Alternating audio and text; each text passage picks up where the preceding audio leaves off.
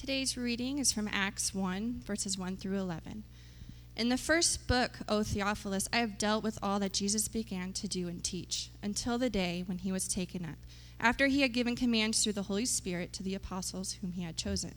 He presented himself alive to them after his suffering by many proofs, appearing to them during 40 days and speaking about the kingdom of God. And while staying with them, he ordered them not to depart from Jerusalem, but to wait for the promise of the Father, which he said, "You heard from me. For John baptized with water, but you will be baptized with the Holy Spirit not many days from now." So when they had come together, they asked him, "Lord, will you at this time restore the kingdom to Israel?" He said to them, "It is not for you to know times or seasons that the Father has fixed by his own authority. But you will receive power when the Holy Spirit has come upon you, and you will be my witnesses in Jerusalem and all Judea and Samaria and to the end of the earth." And when he had said these things, as they were looking on, he was lifted up, and a cloud took him out of their sight. And while they were gazing into heaven as he went, behold, two men stood by them in white robes and said, "Men of Galilee, why do you stand looking into heaven? This Jesus who was taken up from you into heaven will come in the same way as you saw him go into heaven." This is the word of the Lord. You may be seated. All right. Good morning. It's great to see you all here this morning, as especially as some of you guys trickle back into town here from after being gone for over the holidays and things like that. If you weren't here last week, Happy New Year. Also, if you weren't here last week, we talked about relationships, how we relate and interact with one another from different ages, different genders, and we even hit on, romantic relationships and dating. So if you fit in that demographic and you weren't here, which a bunch of you weren't, it was kind of like, who are we even talking? There was like a couple guys here, people, and they got it. We even had some eye contact, but. No, it's good, though, to be together. Sorry, I didn't introduce myself, though. My name's Dave. I'm the lead pastor here at Redemption Tucson. And if you're new, just a heads up, just so you know, I have a stutter, and it kind of comes in and out as I go. So consider yourself warned. It's not that I'm shivering, though I am, but it's also just that it's a stutter. But we're going to get into it here pretty quickly. I'm excited to get into our time in Acts, the book of Acts, and we're going to be in this all the way through the fall. We'll have a couple breaks here and there, like for Easter and a few other things like that. But we'll be pretty much kind of hunkering down in Acts all the way through next fall. So very excited about that, and excited to see what God will do to teach us and to shape us. We believe that God's word is profitable for all of life, and so we submit ourselves to his word, and just again, I believe that we will be shaped as the first recipients of this. Were shaped by hearing the good news of Jesus expounded upon and taught and walked through. So that's what we'll be doing. So go ahead and meet me over in Acts. If you have a Bible, turn there with me, or if you have an app, or however you do it. If you don't have a Bible, hold your hand up high and keep it up, please, and somebody will get you a Bible. También si quieres la Biblia en español y no tienes, levanta su mano y diga español. Y si no tienes una Biblia, eso es un regalo a usted. Okay, we want to give this to you. If you don't own a Bible, you do now. Keep this, make it your own, put your name in it, underline stuff, ask questions. Again, especially if you're going to be here, we would encourage you and invite you to be here with us throughout this whole series, and want to encourage you, bring your Bible, bring this one if you don't have one, put your name again, and follow along as we see that this is God's word spoken to us, and we believe and trust that he shapes us through it. So on that note, to that end, just a quick little intro of kind of where we're headed, both now, this morning, and also throughout the whole series, is Acts. Okay, in most of your Bibles, even in the ones that we just handed out, which are great, the English Standard Version Bible is what we normally use. Which, by the way, just little plug. I'm not sponsored by them or anything, though that'd be cool, right? Wear shirts and like a UFC fighter or something with all my sponsors. But Crossway Bibles, who makes these for the most part, they gave me a new one. I just was like, mine was falling apart. People were commenting on it. It was not good. Like whole books were like, out of place because it was all falling apart. And I just looked up their website and they were like, ask us for help. And it was like a right there, instant kind of chat. And I'm not young and hip like most of you. So I'm like, what is this? I didn't even know this existed. Who am I talking to out there? And just kind of type on and someone responds and he's like, hey, my name's Tony, how can I help you? In short, tell him the story. He's like, we'll send you a new one. And it showed up yesterday. So yes, right? It's the little things. Exciting. That said, man, they got it wrong. And people have been for a lot of years. No, in the most of you, the heading says the Acts of the Apostles. And that's what most people call it. That's what it's historically been called. But it's rightly should be titled, or at least for us to understand, it's the Acts of God. Okay, and that word Acts, as you see up here, and we'll have it up here for a long time in case you forget where we are, Acts is like the works. And it really is more like the acts or the works of the risen Lord and Savior Jesus through the Holy Spirit whom he has sent, working in and through his people, right? But that's a long title, that's a mouthful, so we can shorten at least to the Acts of God. Okay, and so this is where we'll be specifically the whole time, this whole year, we'll be seeing God. We get like a front row seat of God on the move, God working through his people, displaying who he is. And specifically to kind of set the stage for us where we'll be this morning. I got a cough too. I got a stutter and a cough. It's a tough life. But so trying to get rid of that. But you'll see, this is where we'll see God's plan played out over his timing through his power. Okay, so that's where we'll be. We'll walk through it this morning. We'll see God's plan, God's timing, God's power. And again, we get to see God on the move, God working, the acts of God. Amen. And if you're new, I like to get some response just to know that you're tracking with me when I say amen. So let's go ahead and pray, and I will end by saying amen. We can all say that together. Amen means I agree, or yes, it is so. Amen? All right, let's pray and continue. Lord, thank you for this morning. Thank you that we can be here together, though we are kind of cold. I know there's an asterisk next to that. We got people out here who've been in New York for the last year, and they know what cold is like. But also, we're just aware. We can get so numb to the things that we have and are blessed with, Lord, that we have a roof over our heads, and we have a school that is hospitable and opens their doors and normally does have the heat and the air on, and they're here for us, and we get to partner with them, and so we're thankful, and we pray that you would generate gratitude and thankfulness among us even this morning as we look at you and you working. And so, Lord, wherever we are coming from this morning, whether having trusted you and placed our faith in you, or still not so sure, and just here to kind of see what you're all about, or Lord, wherever we might be, we ask you and trust that you will speak to us. Lord, open our eyes and our ears and our hearts. In the name of Jesus we pray. Amen.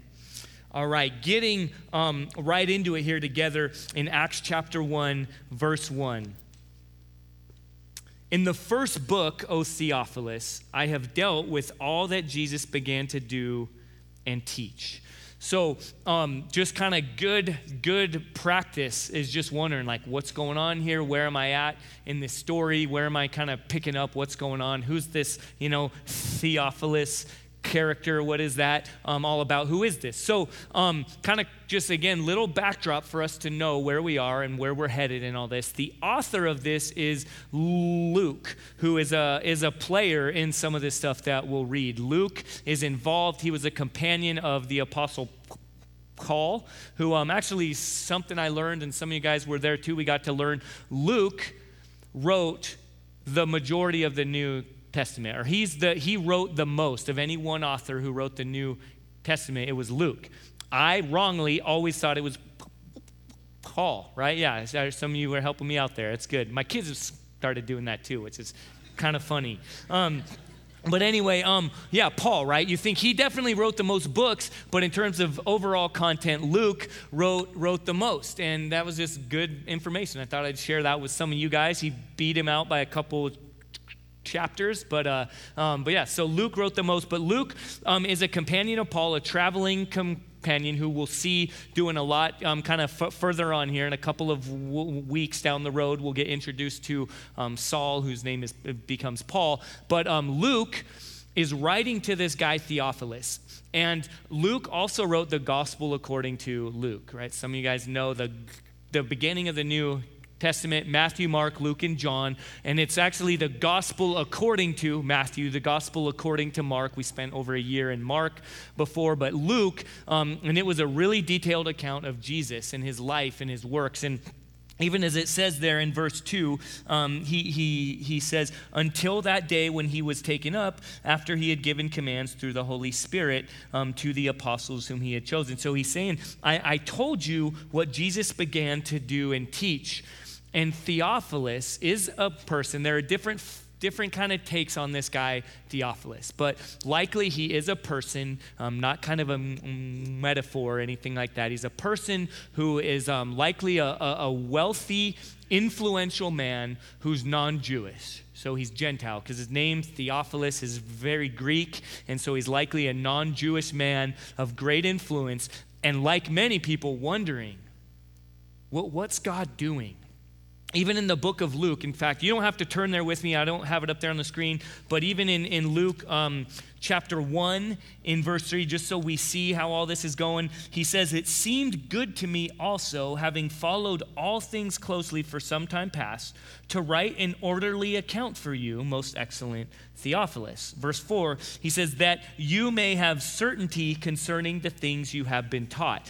So you might have certainty about these things. He's like, just like, again, many of us, and even like all of us here as a young church, they're in this place of like, what's God doing? It's counterintuitive, okay? Because God has had a plan from the very beginning, right? God created us to bear his image, to reflect him in our work, in our lives, in our relationship with him, in our relationships with each other. And then sin entered in. Sin means not God, basically. No thanks, God. I'm going to go my way, not your way. I want to do it my own, individually and communally and universally. The fall, as it's referred to, or the rebellion, we turned away from God. And God, even very beginning in Genesis chapter 3, God says, I have a plan. I'm going to send one who will crush this sin. He says, and you will bruise his heel, but he will crush your head. That's what he tells the serpent, and that's a foreshadowing and a picture, the proto-evangelion, the first gospel, and he reveals his plan. But throughout history, much like us today, there's like,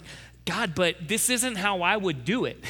Like you're working, you say you're working, but I'm not so sure. And so likely Theophilus, though he is an actual man, is a picture of many of us and what the church would experience as well of, I need some reassurance here. I've got some questions. And so in Luke even, you see the author there, Luke, saying, I'm saying these things here so you can have some assurance and you can know. Okay, so you're having somewhat of a crisis of faith, or you're asking some hard questions, and I'm going to write you these things. He shares the gospel, the story of Jesus' life, death, and resurrection. And then he says, I want you to know. And he does that all the way up to the ascension, which we'll actually get to some this morning, because Acts goes with Luke. It's like often most people, most theologians call it Luke Acts, like Luke/Acts. And it's like volume 1, volume 2, like a New Hope, Empire Strikes Back, kind of deal. We just watched all those in my house. So, but it's like, okay, they go together. So he's referring back, referring forward. And so now he's saying, so Theophilus, I'm writing you this stuff as well, so you will know God has a plan. He's not caught off guard. Theophilus is like, I don't get it. You came down here, as Stephen said earlier during our time of confession and then assurance of grace, that Jesus died on the cross to assure and to secure his people's lives and hearts and salvation forever. And that was a victorious thing, but it's weird, right? It's not the way we would do it. Like, we don't usually win fights by dying. And so even in the very beginning, in Luke there, it's the same kind of thing. Like, I'm still confused all this, but I guess I get it. Jesus died and won the fight by dying and then raising from the dead, and he defeated sin, but then he ascended. Okay, still confused. I thought he's going to usher in some kind of kingdom, but he peaced out. Like, now what? And so he's writing this next account of no, he still has a plan. And he continues on. And then it says in verse 4, and while staying with them, he ordered them not to depart from Jerusalem, but to wait for the promise of the Father, which he said, you heard from me, for John baptized with water, but you will be baptized with the Holy Spirit not many days from now.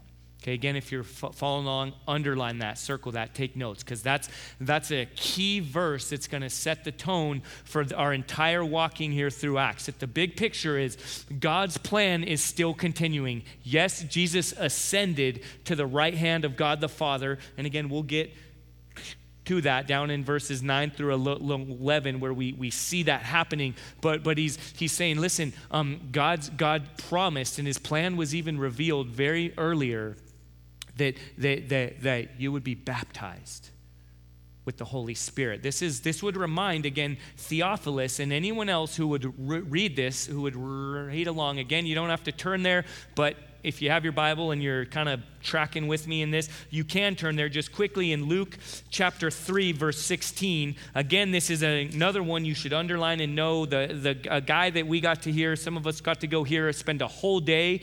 Some of you, this sounds horrible, but so that's why we kind of pace it out week by week. But we got to hear about Acts from a foremost theologian, a professor who just came and he just taught us on this, and that's one of the many blessings of being a part of Redemption as a whole, is we can do that, and small young church like us can be a part of hearing from this guy that flew out from Dallas for a day, and something that he shared that was so helpful was that the audience would have kind of perked up to some of these things, and one of these things would have been, well, what's this deal with baptism? Okay, and they started to understand baptism, but now how's that play out? What's the whole story there? And so again, referring back to Luke, this would have like alarms would be going off, like, oh, I get it. I get what you're saying. Like, okay, I understand what happened here. Is back in Luke chapter 3, verse 16, right? A lot of times NFL, the playoffs are going on. You see John 3:16, right, in the end zone. Well, I'm challenging you. Someone get a sign that says Luke 3:16, right? And everyone will be like, what's that one? Who's that guy? He got the wrong chapter. But this is what it says. It's when John the Baptist sees Jesus and is asked about what he's doing and why he's on the scene and all this, and he says, listen, one is coming after me whose sandals I'm not even fit to untie. He's so much greater. I baptize you with water, but he will baptize you with the Holy Spirit. And so Jesus is revealing. We'll get to the Holy Spirit in like next week, and then certainly in a couple weeks in chapter 2, we'll be all about the Holy Spirit. Okay, you guys will think we're a charismatic church. Okay, we're going to be getting there, we're kind of a little bit right but we're going to be getting there and really talking about the Holy Spirit. But the Holy Spirit is here now, and He has already come, and so this is again a building up here of this the work, and the big idea here again. This is the Holy Spirit working through His people. And God's plan all along is that His people would be baptized with the Holy Spirit. Now, we're not fully, a lot of people wouldn't give us the charismatic card because we don't believe in a second baptism, right? Real charismatic kind of Pentecostal churches are like, oh yeah, you got to have a second baptism. We don't believe that. We believe that the Bible teaches you can still be a believer and those things and have a relationship. We have real good relationships with such churches, okay? I'm kind of going off script here, by the way. But here's what this means, though. This is important stuff. Are you tracking with me? Amen? Okay, because when you put your faith in Jesus, your heart is now given to Him. He has turned a heart of stone into a heart of flesh and given you faith and new life in Him. You're forgiven. and then he baptizes, sends the Holy Spirit to indwell you. And so now you have your faith in him, and now he has sent the Holy Spirit. So your identity is one is forgiven and accepted, as we talked about earlier, forgiven by Jesus, accepted by God as Jesus, and now empowered by the same Holy Spirit who indwelt Jesus to empower him to do the works and the miracles and the ministry that God the Father sent him to do.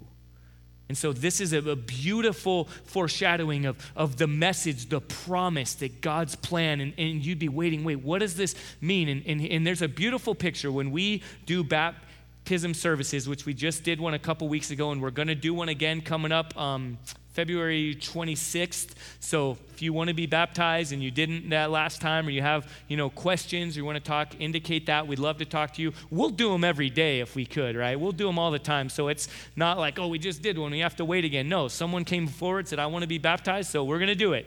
And we're excited for it. And I'll explain all this then, but it's a picture of going from death to life, forgiven to accepted, stagnant to empowered, okay? And that's something that I think a lot of us don't really understand, and that's where the baptism of the Holy Spirit should be a picture for us. In fact, I got a picture here to share of I think this was our second ever baptism service. Some of y'all know her. She was part of our church was baptized. This is like the second baptism service that we ever had. And just what a beautiful picture caught of, we say buried with Christ and raised again to new life in him. In the name of the Father, the Son, and the Holy Spirit, the Trinity is fleshed out, is talked about, is going here. And then you see that picture, buried with Christ, raised again to new life. And here's the deal. The picture also includes, you see there, forgiven, yes.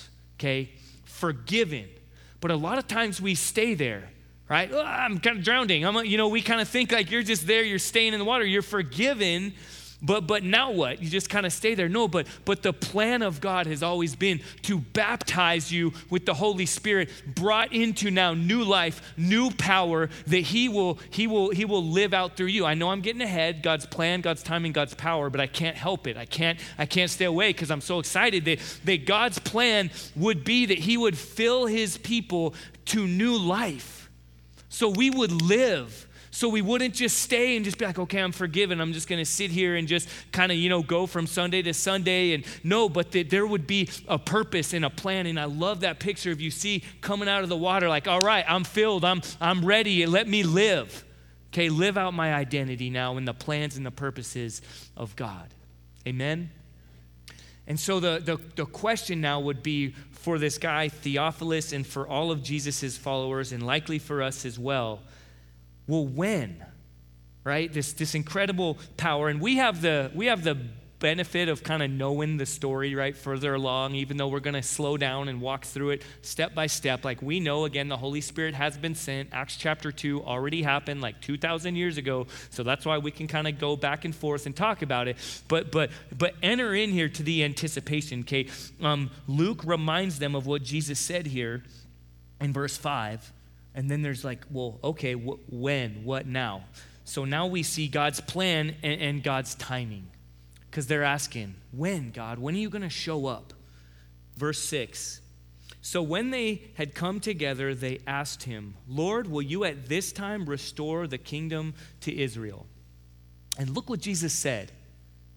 Verse 7. And he said to them, it is not for you to know times or seasons that the Father has fixed by his own authority.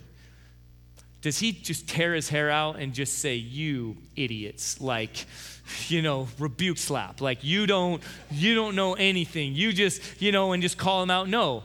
But he also doesn't just say, oh, okay, I'll just tell you, I'll give you everything that you want to hear, I'll just let you know all this stuff. No, he says, it's not for you to know. And I think this is a picture, this is definitely what he said here, and this is meant to have an effect. A kind of a two-part, somewhat of a conviction and also an affirmation. I know a lot of us in here and a lot of people we know and love walk through life asking questions. God, what's your timing? It's not really living up to my expectation. And I say that and it sounds trite, like we're just like we're, but it's a genuine wondering, God, where are you? Some of you guys know my wife and I walked through infertility for a long time. Now we have triplets who are 9 years old. You could kind of connect the dots. But you see, God, but it was a long time, and it wasn't even the way you would think. It was still a miraculous answer to prayer and God working. But many of our close friends, someone we were glad to get reconnected to when we moved back here, they never saw that prayer answered the way they anticipated. And now they have 3 kids as well, but came through adoption, and even their crazy stories of God working. They adopted, then they adopted again, then suddenly the birth mother, sorry, I'm getting all choked up over this. I am, man, I'm coughing. But it was like, you saw this incredible, beautiful story through just different ways and different timing, and the birth mother having another child, but knowing, this family, maybe they want to adopt this child now, this half biological sibling. And so this family that we know and love, we walked with through infertility for a long time, they now have 3 kids, and it's incredible, and they actually have a relationship with that mom. It's an open adoption. It's a beautiful story. And some I know, though, who are in here and are walking through infertility are like, that's not really the timeline or the plan I'm really hoping for. And I get that. And let me say this too. In the moment is not the time for us to say, hey, God's timing, God's plan, God's timing, he'll do his thing, and like in the moment. But here's the deal. A lot of us, we need to kind of, in these moments, in this time, single young people, wherever you're at, kind of begin to saturate ourselves or become fluent, if we can use that language, become fluent in gospel truth. In the plans and the purposes of God, where we begin to know, and through our community we experience it through our relationships with other people, older, younger, different genders, different life stages, different socioeconomic statuses from us, and we see these things and we talk about, and then we start to see, that's what waiting on God's timing looks like in that context and for that person. And then maybe in a different way, in a different context, in a different time, that shows up, and God uses that to enable you to get through that season that you're in. And often the answer is very similar to this. It's God saying, I have a plan and I have a timeline. And he doesn't rebuke you. He doesn't say, don't ever ask me. He doesn't say, don't bring your requests before me, right? We could go back just a couple weeks ago to the Sermon on the Mount, where Jesus says, ask, seek, knock, like the Father gives good gifts to his children. But often those good gifts don't show up in the time or the way that we think they should or that we're expecting. And so let this be good news that God does have a plan and God does have a timeline. But we need reassurance, right? And his people even here needed reassurance. And so he goes on right there next, and he talks about his power. He reveals his power, picking up in verse 8. And he says, but you will receive power when the Holy Spirit has come upon you. There's a promise there. They're like, when? He's like, that's not for you to know. But you will receive power when the Holy Spirit has come upon you. And you will be my witnesses in Jerusalem and in all Judea and Samaria and to the end of the earth. And there's a lot of different people have written and preached on this, and I love it. It's really good. We're not going to just take that one verse out of kind of the whole story and just preach on it just there and make it fit kind of our context, because I will suffice it to say, or leave it to say, that is a powerful and beautiful verse, and it belongs in this context with the verses before and after. And just again, let's kind of transplant ourselves to first century, Judaism, to the early church. Jesus ascended. They're wondering, God, what are you going to do? And then he tells them, and this is for their context very clear. You will be my witnesses. There is work yet to be done. I know you're standing there looking up. We'll see that again in the next couple verses. They're like standing there looking up. Jesus has just ascended, and they're like, well, now what? I don't know. Let's play, patty cake or just sit there and wait. And a lot of Christians today, we're just doing that. We're just sitting there, just stagnant, just getting, spiritually obese, just taking in and not flowing out, not giving out, not actively participating as God has called us to. And so there's a plan here, and he's saying, no, you will be my witnesses. And they're in Jerusalem, by the way. So he's like, you'll be my witnesses right here in Jerusalem, as well as going to all of Judea, the surrounding area, and even to Samaria. And there's a massive socioeconomic, ethnic, religious, cultural message that he's saying there. He is saying people that you don't like, people that you don't get, people that are different from you. My plan goes beyond your circle, goes beyond your kind of holy huddle and who you feel safe and comfortable around. I'm going to take you and use you to go to these places. Remember that Holy Spirit who I sent, you're forgiven and now raised again to new life in Jesus, and he's got plans for you. And you don't just stand there looking up. He's going to send you even to Samaria and even to the ends of the earth. I think there's also a double meaning here, just for fun. You see this, is he's also laying out the roadmap kind of for the entire book of Acts. Okay, because this is the trajectory that we'll see. The works of God, God on the move, God displaying his power and his goodness and his character and his gospel, his message, going first to Israel, first to Jerusalem, then to Judea, then to Samaria. We'll get there. We'll see that happening. And then to the ends of the earth, the Ethiopian eunuch, and then even marching on all the way. Paul is called from Jerusalem, Israel, Pharisee, all this stuff. And then he puts Pharisee, and he puts his faith in Jesus and goes, and then he travels all the way to the ends of the earth in that time, to Spain and all the way up to Rome.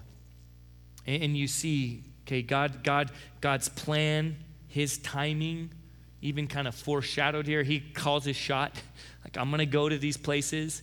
And they're still just standing there, looking up. Verse 9.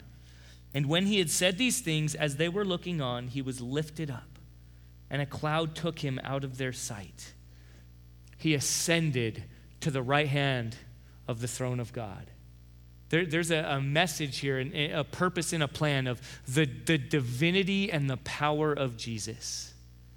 Again, go back to just a few minutes ago, the whole story we've been walking through here. I don't get it. You came as a little baby, right? We just celebrated that a couple weeks ago. Counterintuitive. You died. You delivered the knockout punch through dying.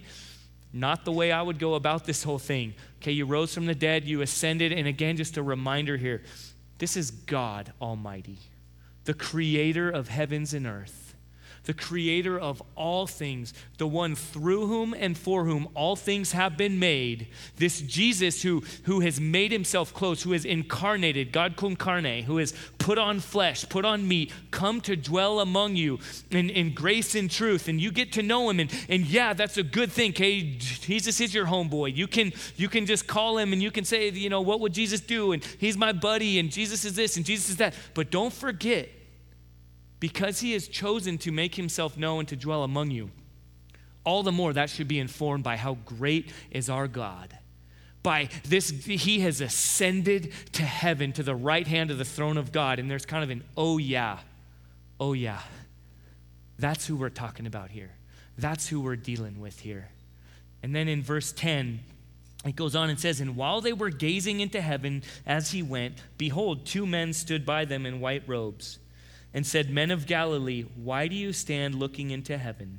This Jesus who was taken up from you into heaven will come in the same way as you saw him go into heaven. So first, these 2 men, these witnesses that are right there.